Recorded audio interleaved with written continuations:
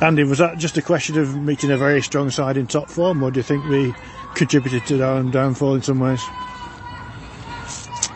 I'm always going to be honest, and we contributed to our own downfall. There's no doubt about that.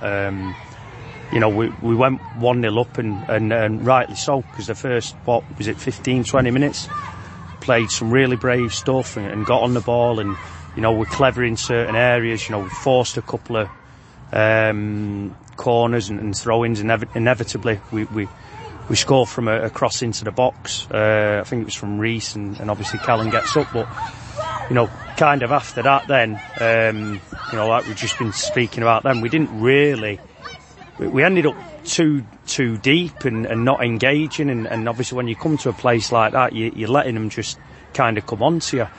So in terms of what we wanted to achieve, we wanted to negate the space in between our back players and the midfield, and we did that, and we kind of forced them wide.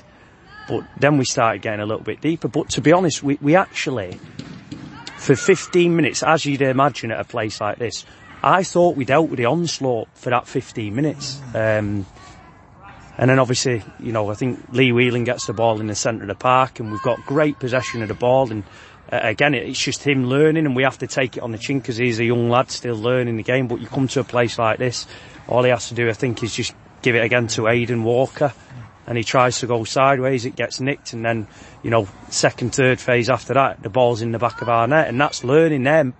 Again, I go back to it a few weeks ago, they're game-changing moments, because, when you've got a crowd behind you, you give them a lift, and from there, it was, they just started to take control of the game.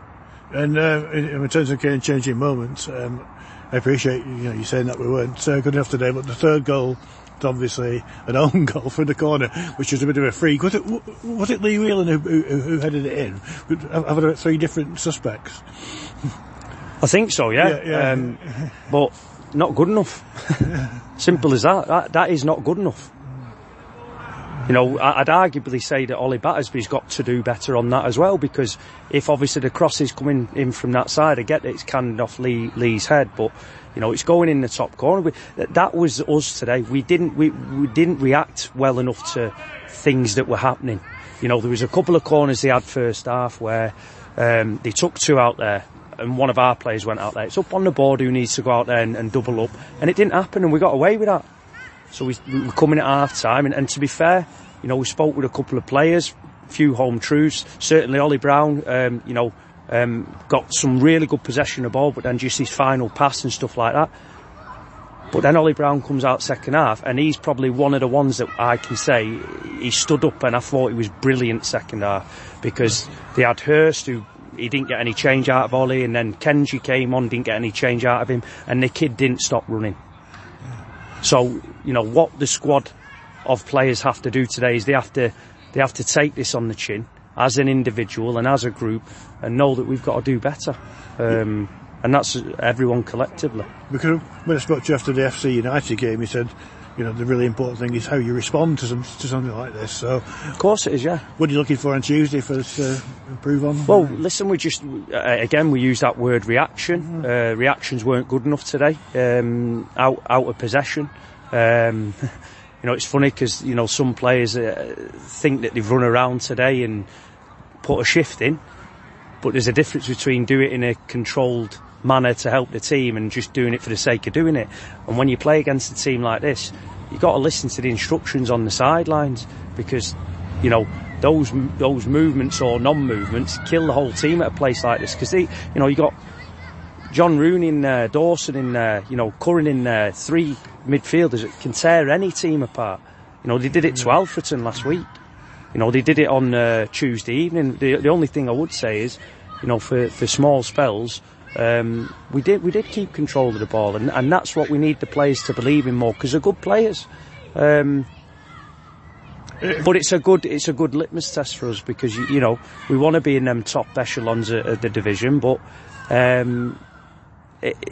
when you come to places like this and you've got game plans and the way that you want to play, you give them too much space, they'll tear you apart. And I felt what we did was we we did try and press in certain areas, but it was, people weren't together on it, and that's probably the first time we've seen it, which, coming to a place like this, it happens. Right. And just finally, Andy, can you just confirm, I think Joe Stacey's gone to Alfreton, is that right? Yeah, that's correct, yeah. Right, yeah.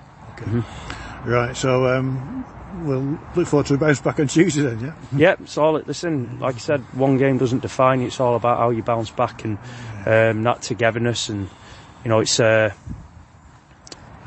we said this month was going to be tough to come away to Macclesfield, and I'm just more disappointed in some of the character and the mannerisms of certain players today.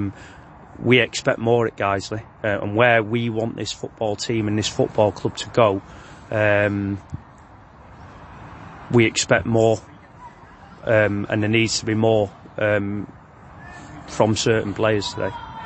Sorry, I just have one other question. Are you expecting Liam back on Tuesday? Potentially, yeah. Right, we obviously see how he gets on with the stuff that he's done today. Yeah.